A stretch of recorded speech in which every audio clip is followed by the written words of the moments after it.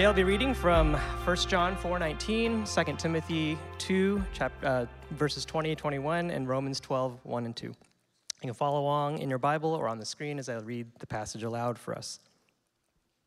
We love because he first loved us. In a large house, there are articles not only of gold and silver, but also of wood and clay. Some are for special purposes, and some for common use. Those who cleanse themselves from the latter will be instruments for special purposes, made holy, useful to the master, and prepared to do any good work. Therefore, I urge you, brothers and sisters, in view of God's mercy, to offer your bodies as a living sacrifice, holy and pleasing to God. This is your true and proper worship. Do not conform to the pattern of this world, but be transformed by the renewing of your mind. Then you will be able to test and approve what God's will is, his good, pleasing, and perfect will. This is God's word. Good morning, church. Just a little warning, I've been crying at prayer. And tears are such a beautiful thing. So I have an honor and pleasure of talking about the vision as love. And specifically today, this topic is something that I have been carrying for quite a long time, that I feel is so important and wonderful and tender about God's love. And I'm gonna try my best to get through it. And but if I start crying, just know it's normal. And it's the work of the Holy Spirit. And so I hope maybe we'll all be crying at the end of this. I don't know, but it's gonna be beautiful regardless. So it's really hard to describe, like I said, something that's been happening in my life with God and my discipleship to Jesus for about a decade. And I'm gonna do my best to share with you that invitation and to sum it up in like 30 minutes. And so I don't know if you've ever had that happen, but a season where you've just experienced such wonder and beauty from God is just so hard to talk about, so hard to articulate, but I believe that he's gonna give us visions today. So this morning, I'm gonna describe the vision of God's love as a people being consecrated to love. So let's pray. God, you know my thoughts, you know my words and all the jumbledness, and God, I just offer all I have for you to translate what it is that you've been doing in my life for your glory, God. Thank you for us gathered here today, and I'm just so grateful for this community. So in your name we pray, amen. So if we love something, we end up making commitments to it. See, at the core of love, if we love something, it compels us and we desire to make commitments to it. But there is also something in our human nature that drives us to make commitments to the thing, but we also desire commitments to be made to us in return, meaning we yearn for exclusivity, right? An example I can think of in my life is cycling. If you guys didn't know, I love cycling. I made some really big commitments to it about 10 years ago when I decided to cycle across the United States. Yes, guys, it was hard. Yeah, it's hard. Love is hard sometimes, yeah.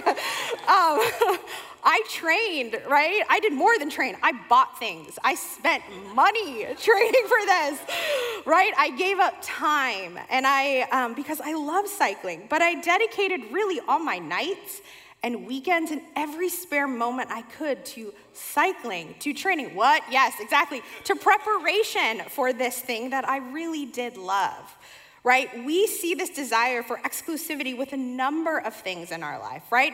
Like cycling, maybe you're into coding or computers or coffee or bread or any other number of things that we love, right? We collect things or we love traveling. But all of the things that we love, we end up making commitments to it, right? We can see this even in our friendships and our family and our relationships. Obviously, we witness this at weddings and in marriages. We see people making commitments and even vows. And also with the things that we love, we also set boundaries, like loving boundaries for us that we make commitments to in our life. We choose things that we love before all the other things that seem to be grabbing our attention. But we also see this in our relationship with God. As Christians, when we choose to commit ourselves, we choose to follow him, right? We build our life around this kind of love. There is preparation and commitments and sacrifices and boundaries. And we commit ourselves to loving God and loving one another. See, love requires commitment. It requires anchoring yourself to it. And love requires a specific boundaries for a greater purpose. And this morning, I want to talk about consecration as a preparation and invitation to a process of discovering what it means to love God, to love one another with our whole lives. This is a significant act of Jesus followers that can bring about such power and transformation if we say yes to the invitation. So consecration, let's define it. It means, in the dictionary, to make or declare sacred, to set apart for the service of God, or two, to devote to a purpose in a very sincere manner. A life set apart. See, consecration is a kind of preparation that Jesus calls his followers into to embody his love. And there is something even deeper that we are invited to if we desire to look beyond actual just sacrifices. See, consecration is different than just sacrifices. The word consecrate means to develop and dedicate to a sacred purpose. It's an act and something we are invited to. It is a declaration to a purpose of sacredness. And sacrifices is what or the things we offer in surrender or we yield or give up. They are connected to each other, but they are different. Consecration is about the act of giving yourself to fully develop and dedicate for a sacred purpose. We do this because we're motivated by God's love. We saw in 1 John 4:19, we love because he first loved us. And consecration helps us mark moments of our stories with significance and devotion to God. I don't want us to miss it this morning. It has the power to help unlock a kind of creativity and power through God's love to inspire a way of living. It has the power to transform things with God. It's a beautiful act and an invitation to love that prepares our life, our whole life, to be marked by God's love. Not just for our sake, it does happen for us as well, but for our families, our friends, our community, our church, even our city. So, where are we today in this? Does consecration still matter, right? I feel like my journey with God, ones that making me so emotional, begins with kind of an ache that happens in our season with God. And sometimes consecration starts with that, just a little bit of curiosity of an ache or something that we notice. I mean, have you ever had the kind of season of life where you seem stuck and you can't really get yourself free from that? Or have you ever wanted a breakthrough in really any kind of our aspect of life with God? But we seem to have tried everything, and the things that used to work don't work anymore. Or maybe you no longer hear God's voice like you used to, and you're kind of left wondering what happened. Like, where is God? Or maybe you're in a deep grief for yourself, or even on behalf of someone that you love, or even someone in our community, and you just have so much pain that you're not sure what to do. Or maybe in your season, you are lukewarm and complacent in your faith. And it's taken this form of apathy, but you're not sure really how to articulate that either. And maybe you've either compromised your way of living and you're not sure what happened, but you somehow have drifted. These aches are all part of story. They're part of my story with God before I actually experienced a beautiful new life and season with God in consecration. See, there was a time in my late 20s, I had been following the Lord really wholeheartedly. I think when I first became a Christian, I was one of those really young, annoying women with a lot of zeal that people were like, can you just stop talking about this? But I didn't care, But something had happened. It wasn't necessarily bad, but over a period of about 5 years, things that I found joy in and the zeal with God did not seem to satisfy the same way. I entered into this season where I really just walked away from attending church. I kept isolating myself. I hardly read my Bible. And it's not that really anything drastic happened in 1 or 2 events. It just was a slow drift. It fizzled. Now, in hindsight, I realized that my personal life was a wreck too, right? I had been a horrible friend, a horrible dating life that had dishonored a lot of people's time and hearts. It was a mess. And I was slowly drifting away from God. I was working 60 plus hours. I had not taken a vacation in 5 years. And I really never saw my family. My relationships with them were just chaos. But at this 5-year mark, I had this moment where I was like, God, I believe in you. I don't know what happened to this 5 years. It's a blur. But somehow I drifted. And I remember asking him, is this all you have for me in life? Is this all I'm gonna have to show for it? A job, but a bank of vacation, but horrible relationships? There's got to be something more. And I distinctly remember writing down the words in my journal that I felt God was asking me. Very quietly and very softly, he asked, are you willing to say no for the greater yes? This was my invitation to a season of consecration with God. And since then, I've had many seasons like this. It hasn't been completely perfect, but it's been an adventure. And it's one that was marked by this particular small invitation to really remember my love of God. It wasn't flashy or required much of me except to be curious. Every day I could just say, I have just enough curiosity for this moment. God, what are you doing? And God kept showing me and revealing things to me. And for the last 10 years, I have spent seasons growing more in peace, more in assurance, more in grace. And he answered all those questions about those aches that I had mentioned before, but not necessarily in the way that I thought, but he answered them. And he invited me into this new kind of love and season of life. I'll have more on that later. But this spiritual renewal came with the desire to not only sacrifice things, but to actually offer a season of preparation to be used by God. It came with my yes to the question God posed, as are you willing to say no for a greater yes? Now the word consecration, it's not one that we often hear, right? We didn't just ask ourselves, how are you doing in the 90-second greeting? Oh, just being consecrated to God. Like me, I had no idea what that meant, that concept was, right? So we defined it, right, as about the act of giving yourself to fully develop and dedicate for a sacred purpose. But I really like how author and Pastor Jordan Saying puts it. Consecration refers to the way we dedicate ourselves to the things of God through specific sacrificial acts.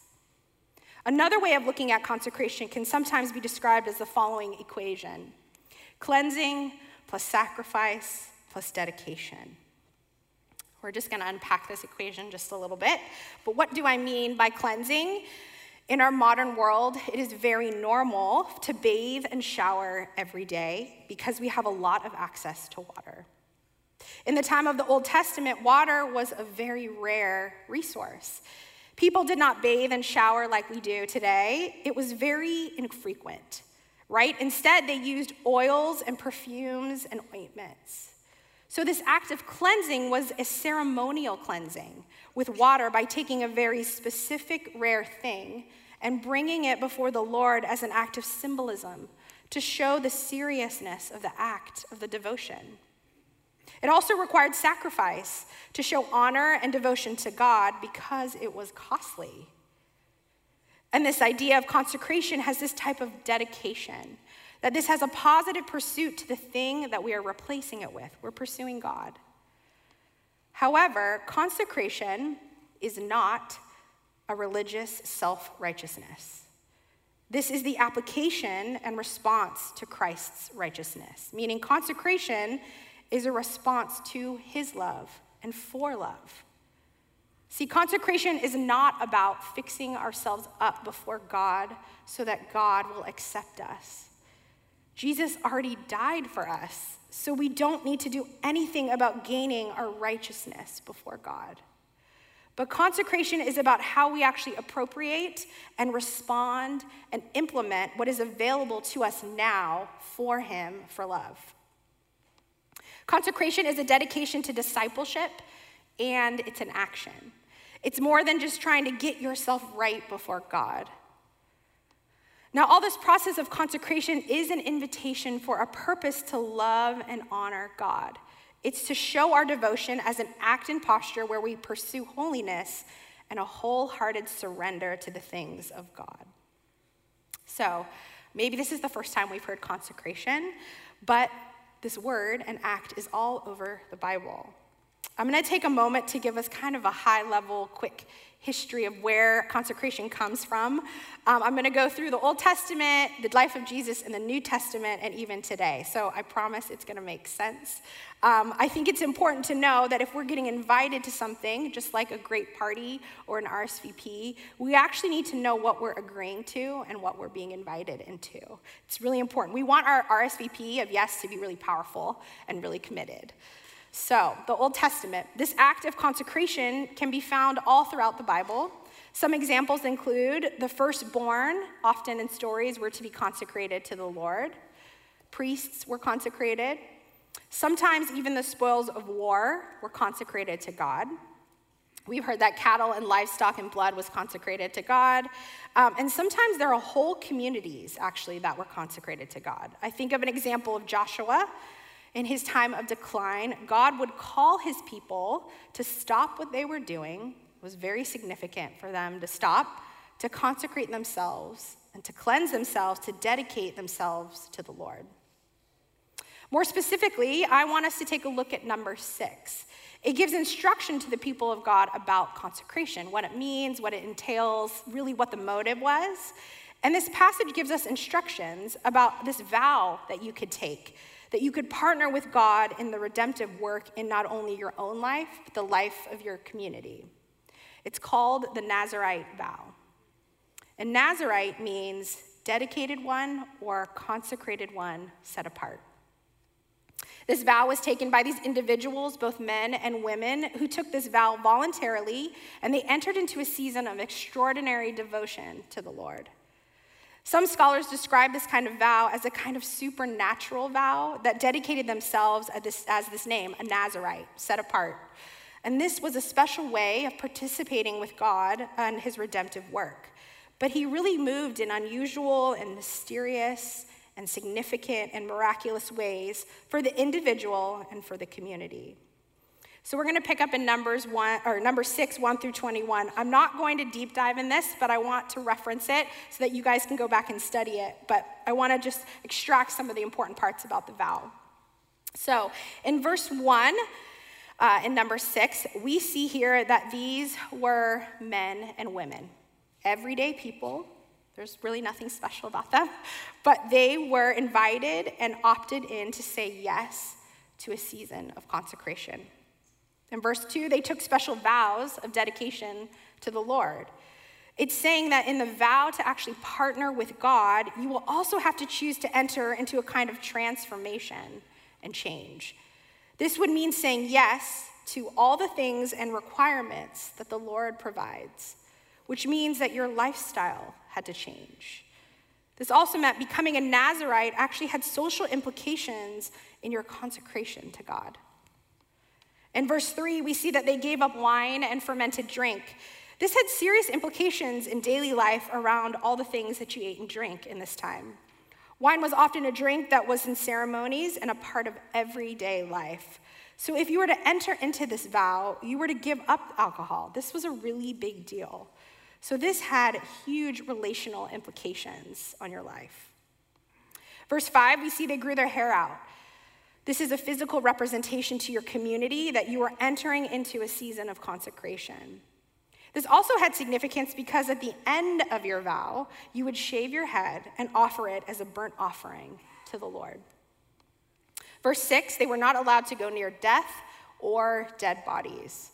And this was difficult because death in ancient Israel was a reality in every part of life that you often could not get away from. This had huge communal implications. If you took the Nazirite vow and someone got sick, say someone in your family, in your household, you would actually have to leave your home and separate yourself to remain purified to the Lord. So we see that consecration had lifestyle commitments, social implications, relational and communal implications. And further, in the next part of the passage, we see in verse 13, this is the end of the vow season, right? They offered a final sacrifice before the Lord. This is the law of the Nazirite. When the period of their dedication is over, they were brought to the entrance of the temple, and eventually they had to present an offering to the Lord. And it lists out very specific orders from verse 14, the order in which you had to do this in order to offer the temple, or offer the offering to God. This was, scholars say, a very expensive thing to do, so they often believe that not one single person could do this by themselves. It actually had to be a communal act to give of devotion and support. It was as if this community was also behind this act and vow.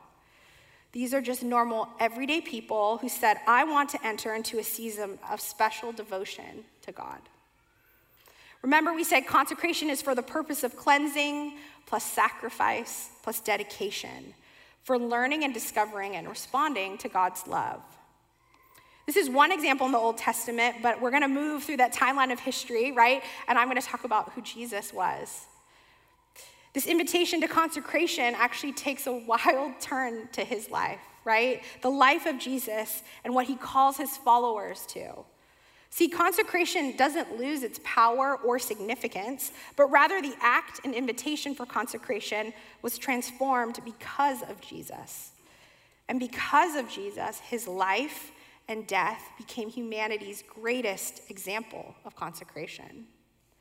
That cleansing and sacrifice and devotion is exemplified by Christ's love, his death, and his resurrection. And the good news of the gospel is that Jesus gave his life as a consecration of love to us, to humanity, and to the world. This is so incredible if you think about it and ponder it, right? And because of Jesus' perfect act of consecration, we as Christians today do not need to follow the strict laws and regulations and specifics of that Nazirite vow in order to gain an invitation to partner with God for sacred purposes. See, we don't need to burn our hair or shave off our head or slaughter animals in a specific order, but the power of the invitation with God is still there. It's cleansing and sacrifice and dedication. And we take our cues from Jesus' life because we actually opt in to being prepared for a sacred purpose with God. So then we see, after his death and resurrection in the New Testament, I always wondered, is consecration still a thing there? But it is. And so I'm going to share a couple of examples of his life. But we see in the New Testament, those who also consecrated their lives to God, they're still participating. It's still part of their culture. But we see this actually in the story of John the Baptist. We see this also with men and women in the early church in Acts. And we also see this in Paul's ministry to the Corinthians and the Romans. But there's a direct invitation for consecration here. We see in 2 Corinthians 7:1 says, since we have these promises, dear friends, let us purify ourselves from everything that contaminates body and spirit, perfecting holiness out of reverence for God. Make room for us in your hearts. We have wronged no one, we have corrupted no one, and we have exploited no one. Our cleansing and sacrifice and dedication also begins in our hearts, but it's our response to holiness and the pursuit of love with God. We see in Romans 12:1-2, therefore I urge you, brothers and sisters, in view of God's mercy, to offer your bodies as a living sacrifice, holy and pleasing to God. This is your true and proper worship. Do not conform to the pattern of this world, but be transformed by the renewing of your mind.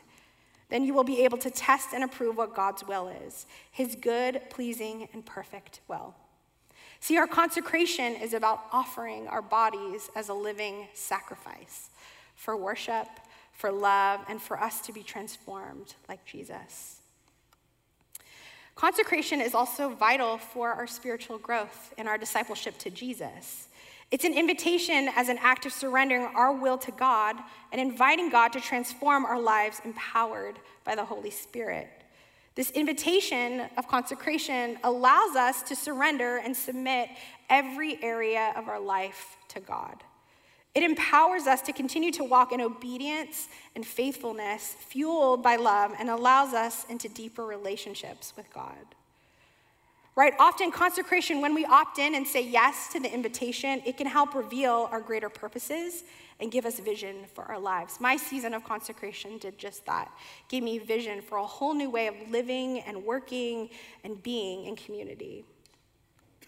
Also, though, one of the largest obstacles of participating and saying yes to the invitation of consecration is actually to remember the focus of it, right? Like I said, it's not about self-righteousness, but it's really hard to remember consecration, what it is, right? We have to be in relationship with God.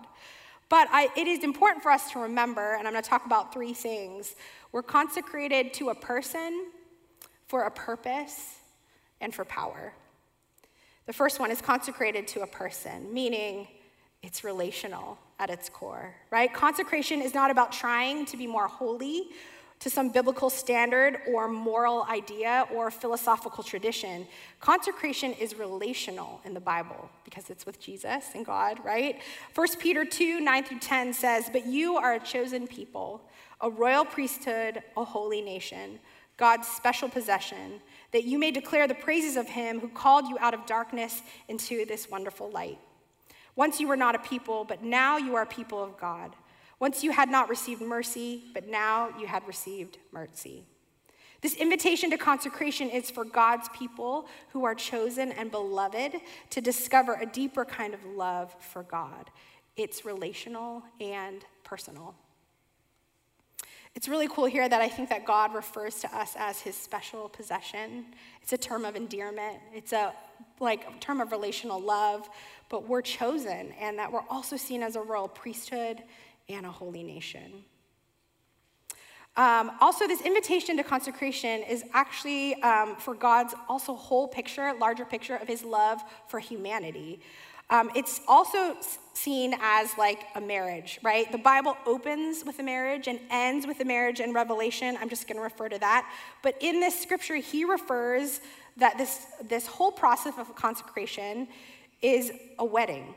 It's a wedding of the Lamb to come, and that his bride has made herself ready, which is the church and which is us, right? I know I've told you, some of you in my sermon, that I've been 16 times a bridesmaid. And I have witnessed a lot of seasons of engagements and marriages through my beautiful friends. And let me tell you, it's a lot to prepare to become one in life. I have witnessed a lot of ways that people are either start to work out, or they got to get their finances in order. Or I've also witnessed a lot of fights because it's hard to make your life unified, right? It's a season of preparation. And that's kind of how consecration is too. It can be a tool to prepare us because we actually aren't just invited to the wedding with God. We actually are the ones being married to God. We are his bride, right? We are in the wedding, right? So it's a season of preparation. It's also when we say yes to consecrate ourselves, we're preparing ourselves for a wedding to Jesus. And we take weddings and vows, but we're saying one giant yes to devotion to God and 1,000 no's to things that don't matter anymore because we no longer relate to them like we did before. This is a great act of love. So we also have to remember, for me, it's really hard to stay focused on the why. But I think John Wesley puts this really beautifully when he says, the best means of resisting the devil is to destroy whatever of the world remains in us in order to raise for God upon its ruins a building all of love. See, consecration is personal and relational, and it's one that is fueled by love. Because of our love of God, he builds on the ruins of our shame and our despair and our sin, a building all of love with him. So the second thing we remember is that we're consecrated to a purpose. We see in 2 Timothy 2, 20-21, in a large house there are articles not only of gold and silver, but also of wood and clay. Some are for special purposes and some are for common use. Those who cleanse themselves from the latter will be instruments for special purposes, made holy, useful to the master, and prepared to do any good work. Flee the evil desires of youth and pursue righteousness, faith, love, and peace, along with those who call on the Lord out of a pure heart. So we read this passage, and I ask, what kinds of articles does God use? Right? Or what do we think that God would use? Do we think that he would use ones for just a common purpose? I know for me in a season of life, I thought that I was just pretty common, like maybe God wasn't going to use me. But maybe I also wanted to combat the lie that, do I think God only uses those who are popular or highly educated, or maybe those who are the loudest one in the room, that he's going to use them? And the question further is, who does God use to do his will in the world? We see reference in verse 21, he uses us for his special purposes because of his great love. He uses those who have consecrated themselves for his purpose. A cool thing about our invitation to consecration is that it also can be as diverse as the term of vessels in the Bible, meaning God is going to use us for all different purposes and uses based on our gifting, right? One of the most beautiful, powerful stories I got to experience and witness was our dear friend, our theologian in residence, Dr. David Bennett. He, last year, had a consecration ceremony. And I told you I went to a lot of weddings. I've been in a lot of weddings. The consecration ceremony was probably the most beautiful wedding I've ever been to. He took vows of celibacy in a church, much like a wedding ceremony. There was an exchange of rings, there was a party, there was all kinds of things, but it was to honor God with his life. It was incredible. Next time he's here, you'll have to ask him about it, but he wasn't doing it for really any self-righteousness point or anything, but it was because, and he would say despite his weaknesses and his brokenness, that he actually wanted to say yes to God and 1,000 no's to lots of other things of this world, but as a sign of his devotion to God. Also, there's a warning here too, is that I just want to remind you that in consecration and even this process as we're thinking through it, if we're logical, we have to be warned that there isn't all logic in here, right? God is not going to love you any less or any more if you choose not to enter into a season of consecration. This is actually meant to just be an act of love with him for deeper relationship, right? Pastor John Tyson put it this way about hunger and consecration. He says, others may, and you may not. I don't know about you, but this evokes even a deeper hunger for me to be like, wait, but I want to be invited to this, so I want to do that, right? But it's okay if you don't, right? But there is something here that we'd miss if we don't opt into the deeper invitation. And consecration allows us to enter into preparing ourselves to stop asking the questions that sound like, what am I allowed to do?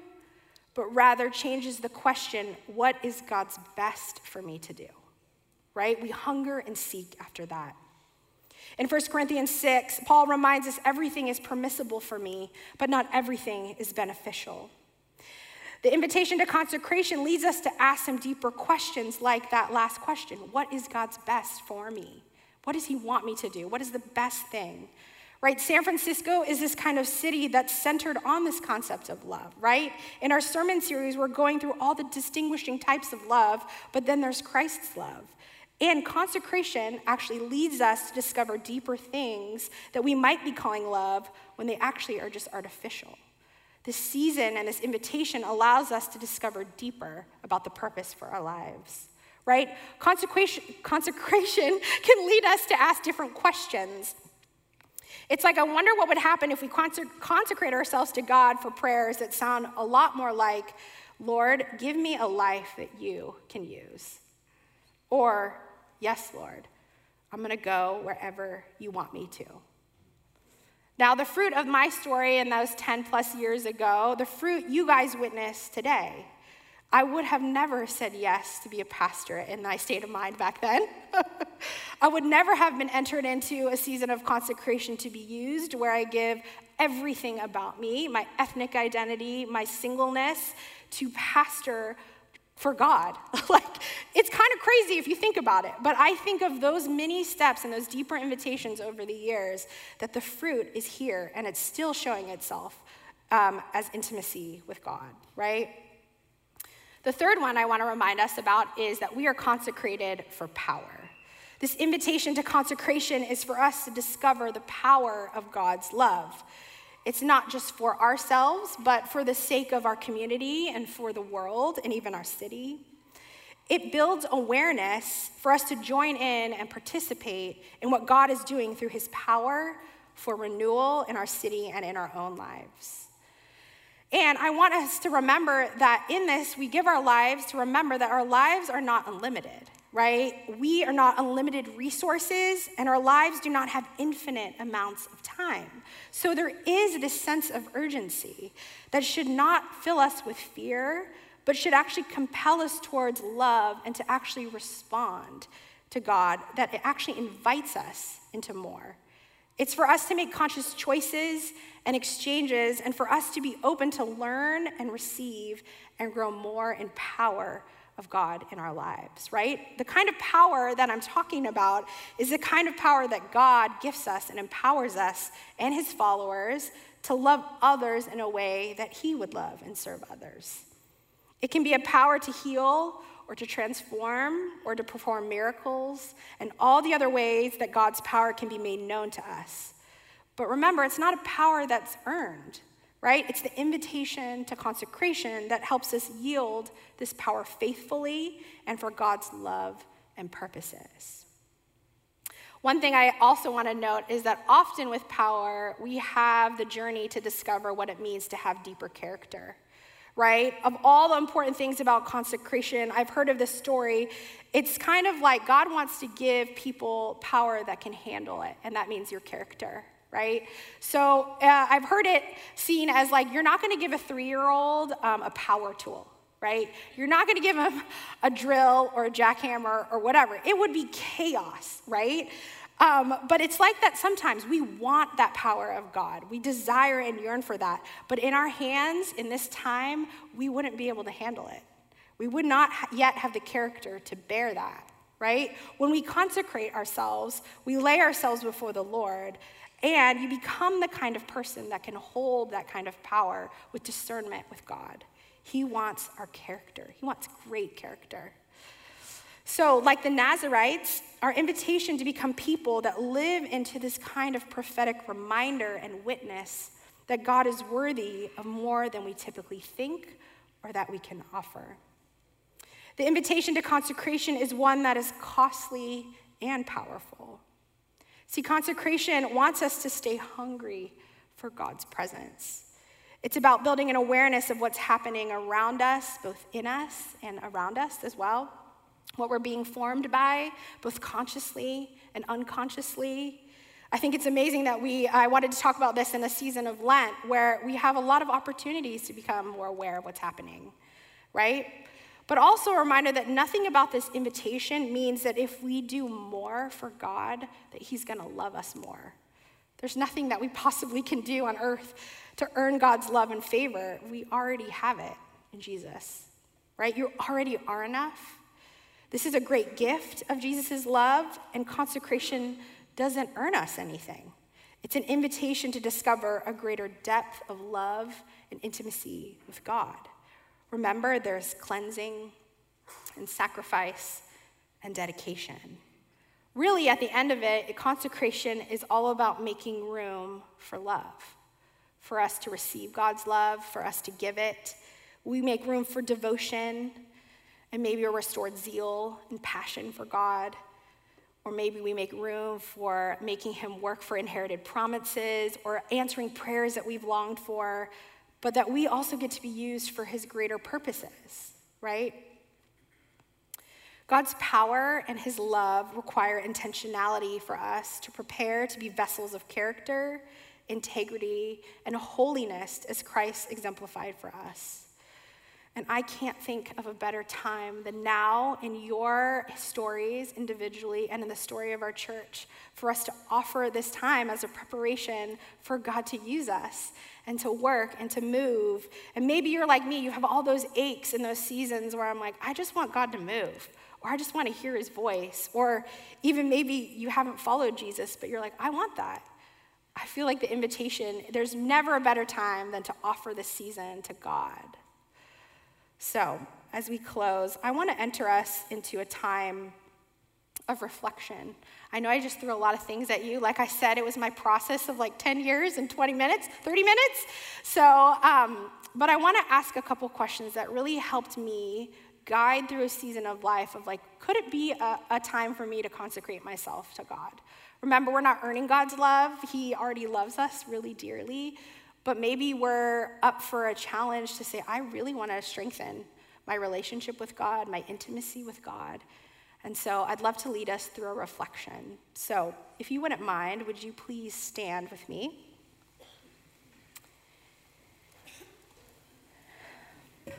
And get comfortable. And if you'd like, you can close your eyes to listen to my voice and reflect, or you can read or look somewhere. And if you'd like, just open up your arms and hands in a posture of receiving. And we're going to say, come, Holy Spirit. And in this process, I'm going to invite the band up, and we'll have a chance to respond as well. But the questions that I'm going to ask are 4 questions. God is looking for people who are hungry and looking for those who desire to pursue holiness. And it's not something that we should be scared of. It's a great act of love, right? So the first question is there anything in your life that you need to consciously, with your own awareness, based on your life and identity in Jesus, that you need to cleanse out of your life?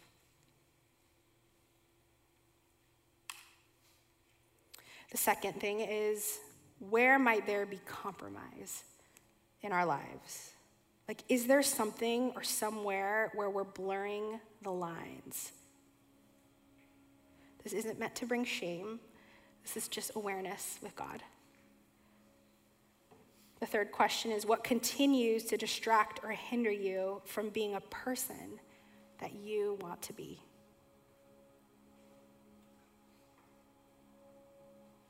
And the fourth is, are there things in your life that are bringing about a spiritual death? We say, come, Holy Spirit. Lord Jesus, in you, we already have enough. We don't need to earn our way into your favor. But God, thank you for giving us your life. Thank you for giving us a life of love, that you love us so deeply. Lord, we offer our lives to you.